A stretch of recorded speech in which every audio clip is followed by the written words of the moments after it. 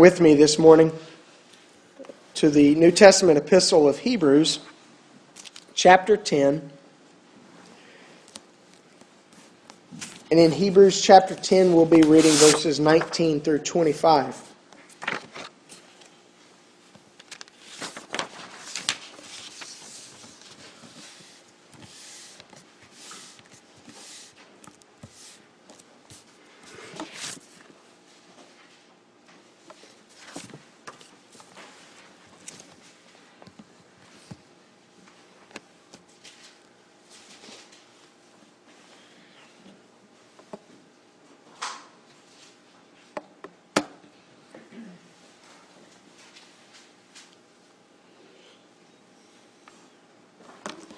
The word of our Lord from the epistle to the Hebrews. Therefore, brethren, having boldness to enter the holiest by the blood of Jesus, by a new and living way, which He consecrated for us through the veil, that is, His flesh, and having a high priest over the house of God, let us draw near with a true heart in full assurance of faith, having our hearts sprinkled from an evil conscience, and our bodies washed with pure water. Let us hold fast the confession of our hope without wavering, for He who promised is faithful. And let us consider one another in order to stir up love and good works, not forsaking the assembling of ourselves, as is the manner of some, but exhorting one another, and so much the more as you see the day approaching. Let's breathe a quick word of prayer together. Almighty God, whose blessed Son was led by the Spirit to be tempted by Satan, come quickly to help us who are assaulted by many temptations. And as you know the weakness of each one of us, let each one of us find you mighty to save. Through Jesus Christ, your Son and our Lord, who lives and reigns with you and the Holy Spirit, one God, now and forever. Amen.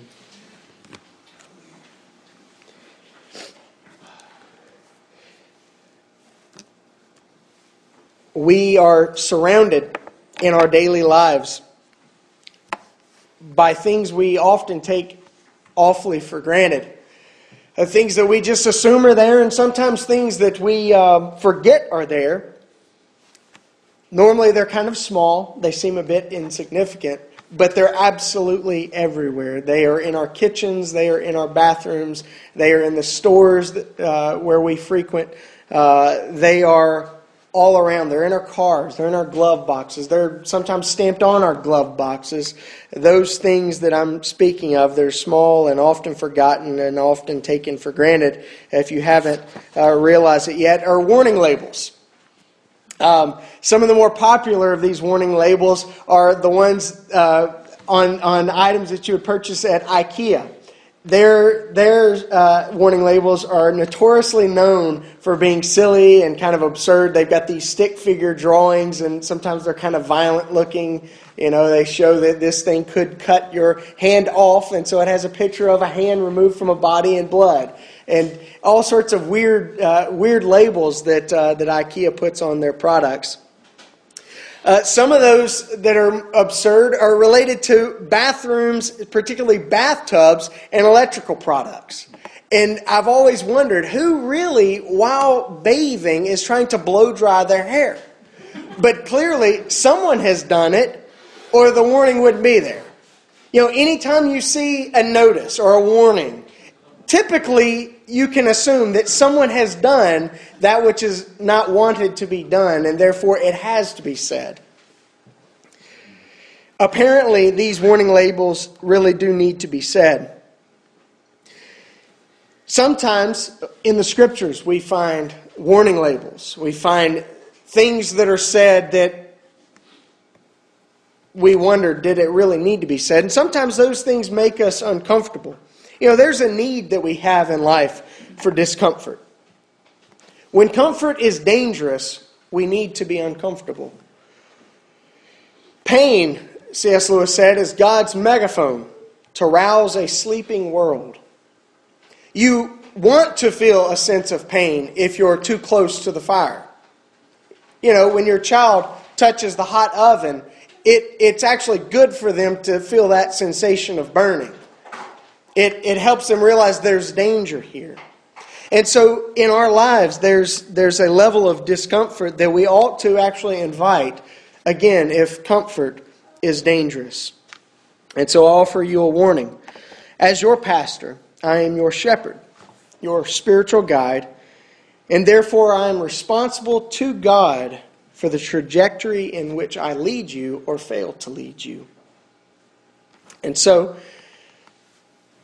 we have come to Lent. Today's the first Sunday of Lent, and one of the things that traditionally has been done during this period of 6 weeks is, or 6 Sundays together, is the church typically returns back to those things that are elemental, those things that are fundamental. Some congregations will walk through the Apostles' Creed together for these 6 weeks, or the 5 weeks leading up to Palm Sunday. Sometimes you've got pastors who are preaching on some of the basics of Christian faith. Obviously, you can see how the Apostles' Creed would be beneficial in doing that. But what I would like to do during these weeks together during Lent is look at some passages of Scripture that are, quite frankly, uncomfortable to us. Some of these passages will be obscure passages. Some of these passages will be not so obscure. But there'll be passages that we know they're there and we just kind of forget them or we take them for granted. Sometimes these passages will really push us and challenge us. And to be quite honest, some of these passages will be kind of uncomfortable for me as your pastor to present to you. But we're going to look at them nonetheless. There will be a number of passages that would be fitting for this that we will not get to. You could probably think of some. But what I want to do is, particularly in the New Testament, look at some passages that could be seen kind of as warning labels, that kind of make us scratch our head and wonder, did that really need to be said? One of these, which is kind of glaringly obvious to me that we actually won't get to, is Paul's scorching of the Corinthians concerning the Lord's Supper. He actually tells them, he says, look, when you guys come to receive Holy Communion, some of you guys, first of all, you're letting the wealthiest among you come first, and you're keeping the poor in their seats, and they have to wait. And those wealthy ones that are particularly hungry, they're just eating whatever they want. And what's happening is, when it comes time for the poor among you, or those that are not of a high social status, when it's time for them to come, there's nothing left for them to eat. And so that's the context in which Paul says, search your hearts before you come to this table. If you're hungry, eat at home. Eat breakfast. Kind of weird, right? Did that really need to be said? Well, apparently so. The Corinthians had all sorts of things messed up going on in their lives. And that was one of them. But that just gives you kind of an example of some of the things that we'll be looking at during these weeks together. Some of you saw this announcement, this warning or advisory on Facebook and Twitter and social media yesterday. This is kind of an advertisement that we're going to be using. Pastoral advisory, uncomfortable content. This will be our Lenten sermon series, of course, on Sunday mornings. And these sermons will be available on the podcast. I've already had some ask me if they'll be on the podcast. They will be. One warning label. Warning, contents of sermon may provoke thought. Just beware. You may be asked to think a good bit on Sunday mornings here. There also, contents of sermon may be awkward to hear. Just so you know. Contents of sermon may be difficult to hear. Not just awkward, but they might push you a little bit. And of course, contents of sermon may step on toes. With that, I do want to give you my pastoral advisory. We'll be looking at some content that's somewhat uncomfortable, and some of it won't be quite so uncomfortable. Typically, if it doesn't step on my toes or doesn't step, on your toes, then you won't think of it as being too uncomfortable. But some of it will be. Paul is dealing with a theology when he writes his letters. where he talks about the church as the body of Christ. Now, some believe that Paul wrote the letter to the Hebrews, but there's no claim that Paul did. We, quite frankly, don't know who wrote this letter.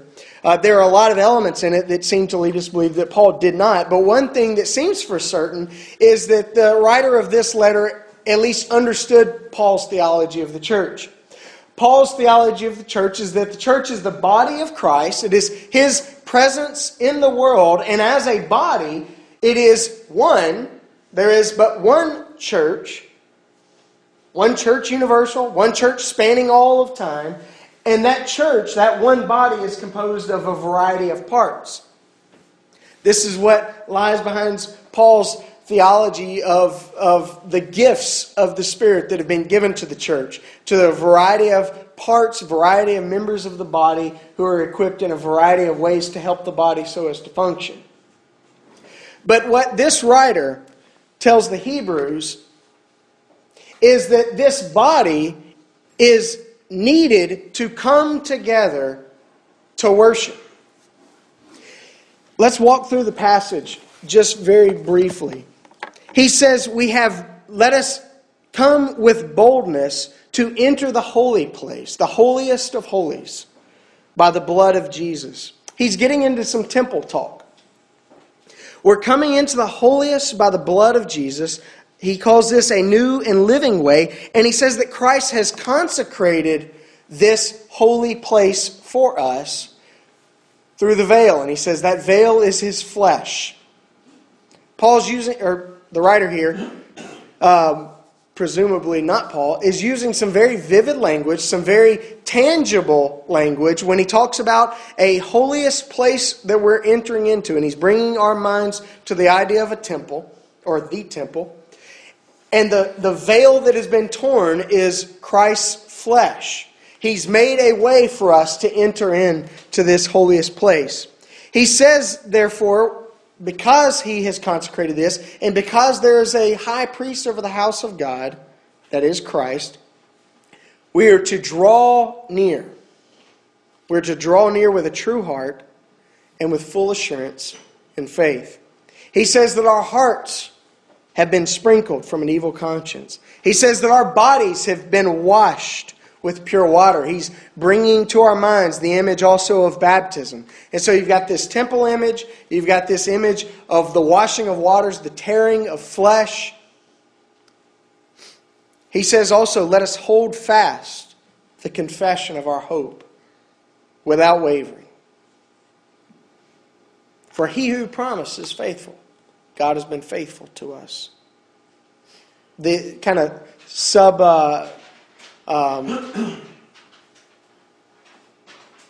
the kind of hidden nudging there is, if He has been faithful, let us be faithful. Let us hold fast. Let us draw near. And then he says, let us consider one another in order to stir up love and good works. He drops a phrase then that pushes us. Not forsaking the assembling of ourselves, as is the manner of some, but exhorting one another. And so much the more as we see the day, that is the day of His return, the day of His appearing, approaching. The fact is, you and I, in Christ, have been afforded the opportunity to step into the presence of God, not as individual believers in Jesus, but as His body, members of His body. We have been afforded through Christ to enter into the holiest of all places, and we are urged to draw near to that place, to hold fast to our faith, and to consider one another, for we are members of one body.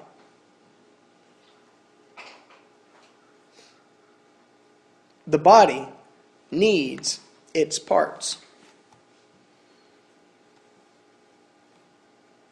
If I were to cut off my hand, like the IKEA label tells me I ought not to do, my body is going to be limited. I'm right-handed. If I cut off my left hand, I might be a little bit better off than if I were to cut off my right hand, but I'll still be limited. There are a number of things that I would use my left hand for that I'm suddenly not going to be able to do quite well. Swinging a baseball bat would be a bit tough. It could be done. But my body will obviously be affected if my left hand is removed. The body of Christ suffers when its members or its parts are absent. When its parts are cut off or have cut themselves off, the body suffers. It hurts. It isn't what it ought to be. It isn't what it once was. That's trouble. That's trouble for the body. But even more so than the body needs it needs its parts. The parts need the body. If I cut off my left hand, my body suffers, but my hand dies. Its tissue is no longer going to be nourished.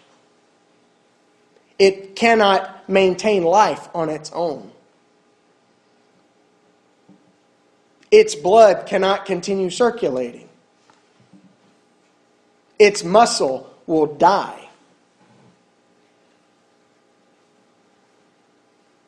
We, as modern hearers, we hear Paul's theology in the New Testament of the church, and we hear this letter to the Hebrews about not forsaking the assembling of ourselves, and we think, oh, I guess it's a good thing maybe that we get together as individual believers in Jesus and we kind of together worship. But that's not Paul's theology in the New Testament. His theology is we depend upon the body. We are part of one body, and we cannot live as islands on our own. That shocks our modern ears. Because, we think of ourselves as individual people who can do whatever we want, and you know what? By golly, we can even maintain a relationship with Christ if we want. All we've got to do is do what we can do to maintain that relationship. We have a very, very individualistic understanding of what it means to be a disciple of Jesus. We think of discipleship as me and my own personal relationship with Jesus, and the only thing I need to maintain that relationship is my very own Bible. And I can read it for myself, and I can study it for myself, and I can interpret it for myself, and I can apply it into my own life by my own self, and I need no one else. I need no tradition of the church for 2,000 years to help lead me as I study my own Bible. Just give me my Bible, give me a pen and a highlighter and maybe a set of reading glasses, and I can maintain my life in Jesus all by my lonesome. And the New Testament will hear nothing of that. The New Testament tells us you are a part of the body and you desperately need the body. And the command very plainly here in the letter to the Hebrews is do not forsake the assembling of yourselves. In fact, you should continue to assemble and you should continue to stir up one another, even all the more as the return of Christ looms near.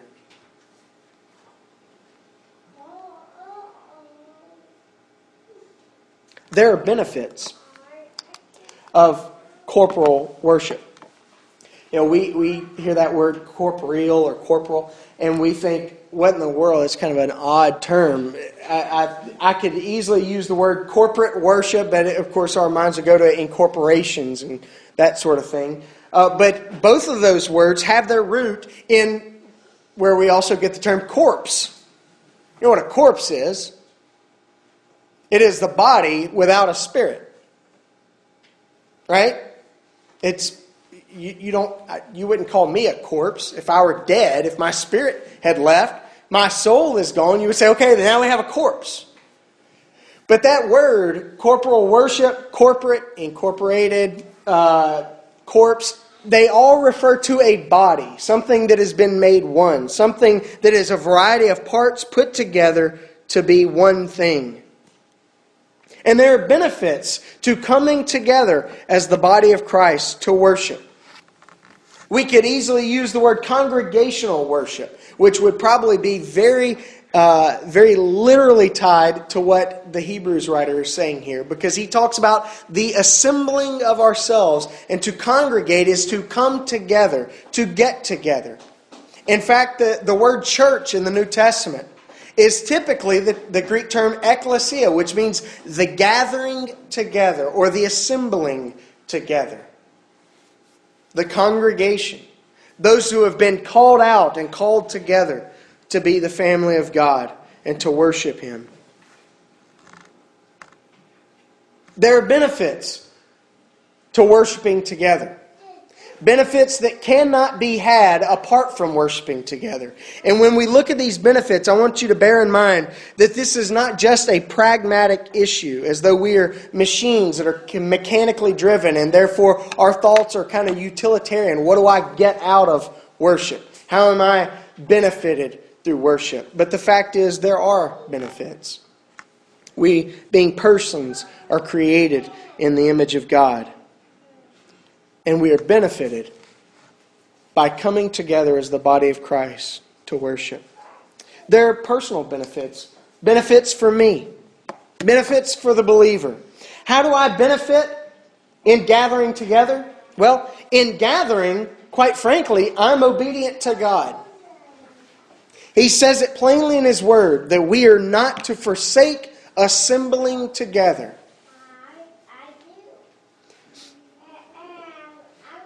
I love podcasts. I listen to a number of them. We host one where my sermons, my floundering sermons are offered to the billions of people around the world through the internet. I love podcasts. But a podcast sermon cannot replace what is experienced in the gathering together of the people of God for worship. There's a reason we gather. We gather, firstly, because God has told us to. In fact, He's told us to not stop gathering, implying that we would be gathering. It is the Father's demand upon my life that I gather with His people and worship Him. In the New Testament, these churches that were brought together, they typically met in homes. They were typically very intimate groups. They were small.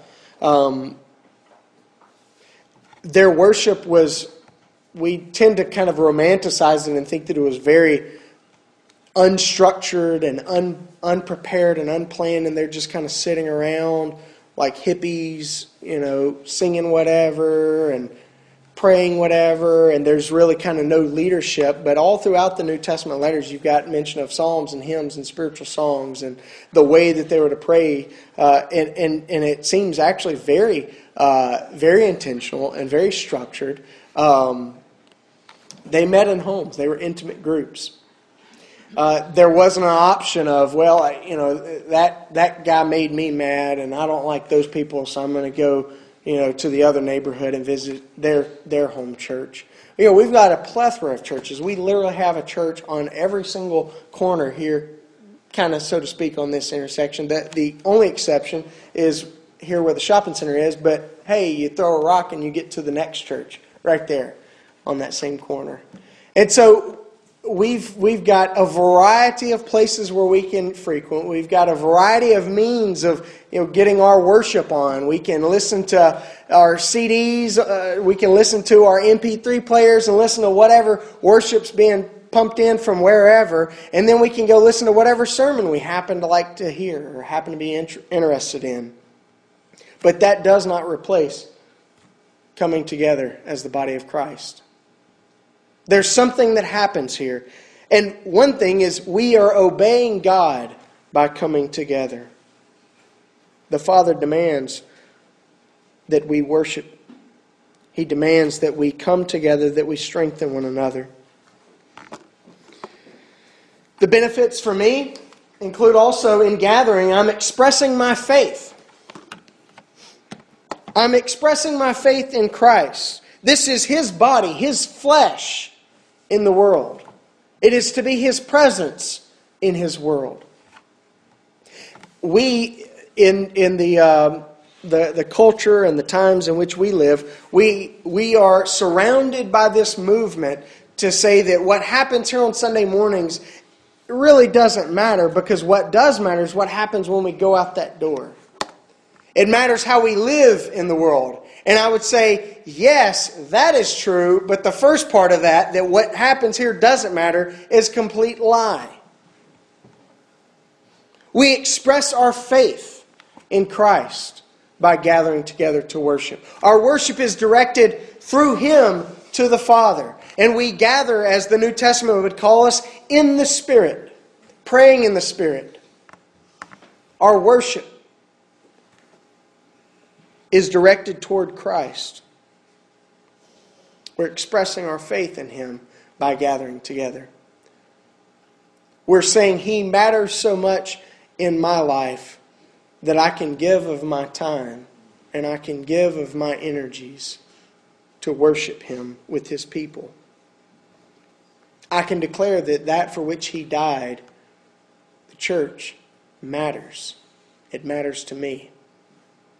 And I'm benefited in expressing my faith by gathering together. Another benefit for me is that in gathering I'm strengthened as a disciple for life. He specifically says, stir up one another for love and good works. He says that we're holding fast to the confession of our hope without wavering. We're drawing near with a true heart and full assurance of faith.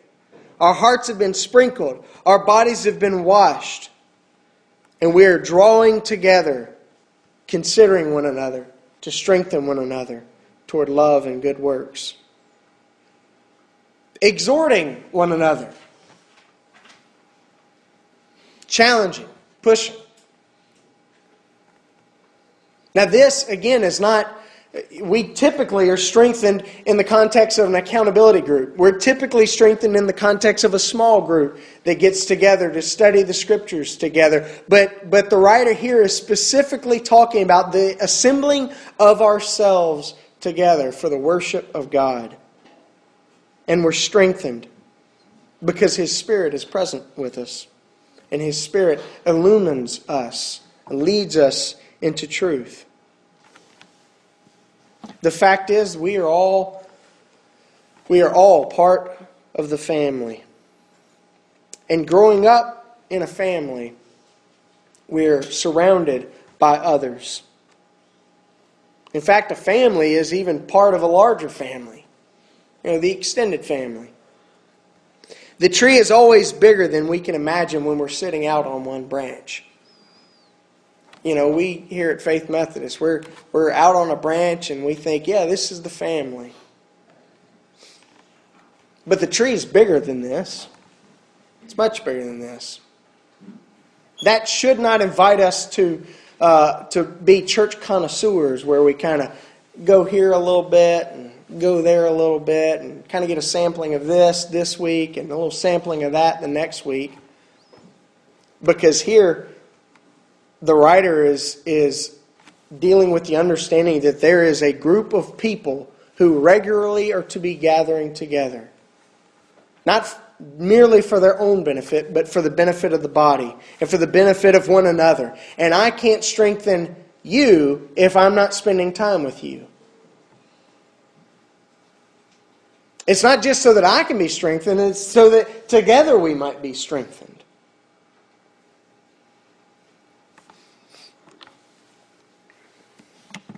But there are benefits not just for me, but also for the us involved in worship.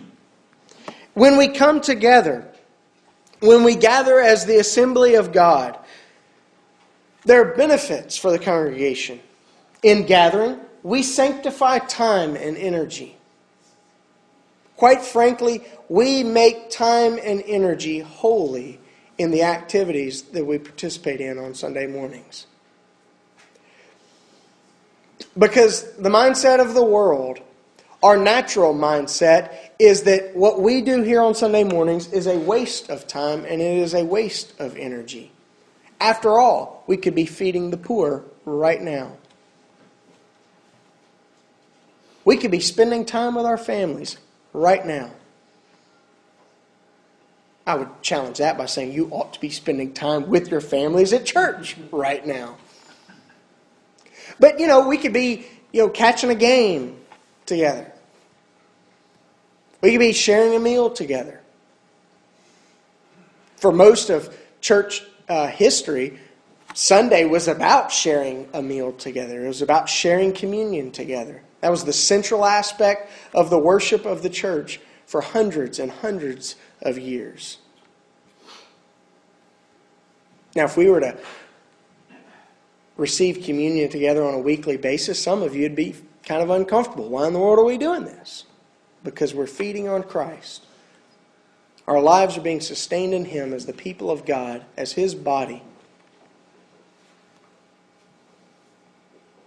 But what we do here on Sunday mornings, it sanctifies, it makes holy time and energy. We sing out. Some of us sing not quite so out. We mentioned the band and the beautiful music that we enjoy almost on a weekly basis. It takes energy to play music and lead singing. There's energy that, not like a cosmic energy. I'm not talking weird here. I'm talking about like the energy we actually burn on Sunday mornings and the time we actually spend on Sunday mornings. It could be spent elsewhere. But God says, come together as my people. Gather together. Do not forsake the assembling of yourselves. But even all the more as you see the day approaching. Worship is not a waste.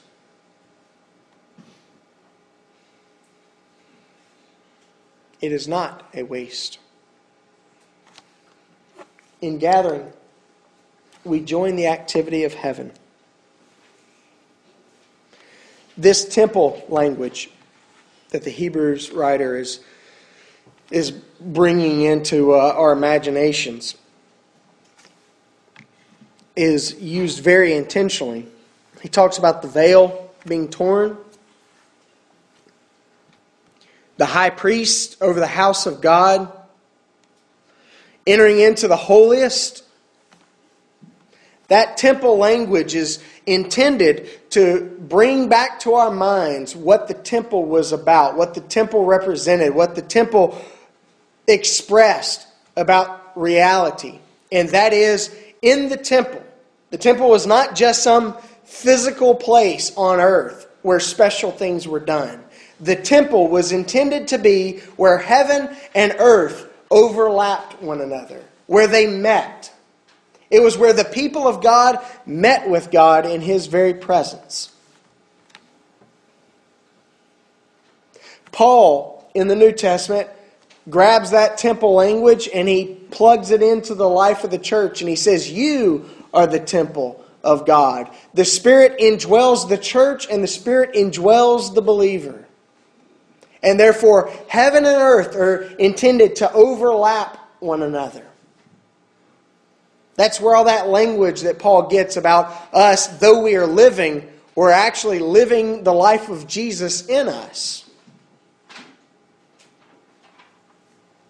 And so as we gather for worship, we're not gathering to try to work up ourselves and to have something nice to offer up to God. Instead, we're invited in worship to come and to join in with what is going on in heaven.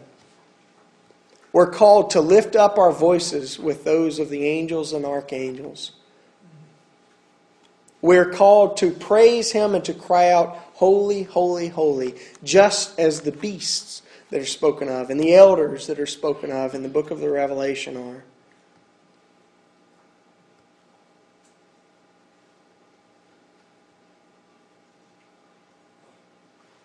That's advantageous to us as the church.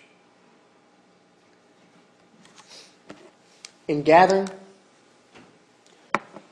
we, the body, are equipped and are energized. We become, in worship, a force to be reckoned with, so to speak. His presence is with us. We're joining in on the activities of heaven. Heaven and earth are overlapping. Time and energy is being sanctified. We're being obedient to God. We're expressing our faith in Christ. We individually are being strengthened as disciples so as to live in the world that He's created and in the world that His Son has died to redeem. And the body is equipped and energized not to defeat our communities, but to live victoriously within our communities and to bring the life of God to our communities, to bring redemption to the world.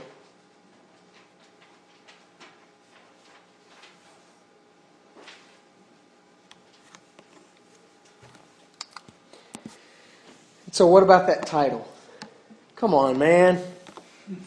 I don't even know if they still have it, but ESPN used to, I think on Monday Night Football, used to have a little segment called Come On, Man. It was boneheaded things that folks did, and the commentators were saying, come on, man. I want that phrase to work really in a few ways. Number one, it kind of brings the idea to us of the question, really? Like those warning labels do, really? I've got to be told that. Really? But also I use it very literally. Come on. Join together as the church. Come together for worship. Don't forsake the assembling. You know, there's a difference between reasons for something and excuses for something. You know, there are sometimes legitimate reasons that keep us from gathering together. But that doesn't mean that every excuse we make is a valid one. We ought to gather.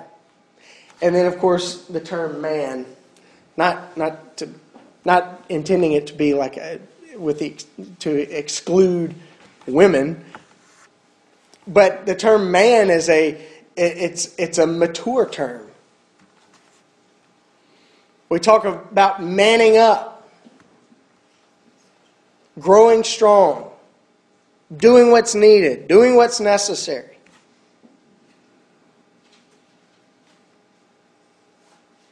You can almost hear the writer to the Hebrews saying, come on, man, don't forsake one another. And not just don't forsake one another like individual parts, but don't forsake coming together, the assembling of yourselves. We need each other. We need what we experience on Sunday mornings. Not wherever we happen to experience, or not wherever we happen to make up for experiencing it by listening elsewhere. But we need what is actually experienced here on Sunday mornings to live faithfully on Monday and to be empowered as His body to live in His world, to bring the hope that we have to the world. He says very plainly, not forsaking the assembling of yourselves. Come on, man. Let's pray. Father, we pray that you would challenge us, that you would push us,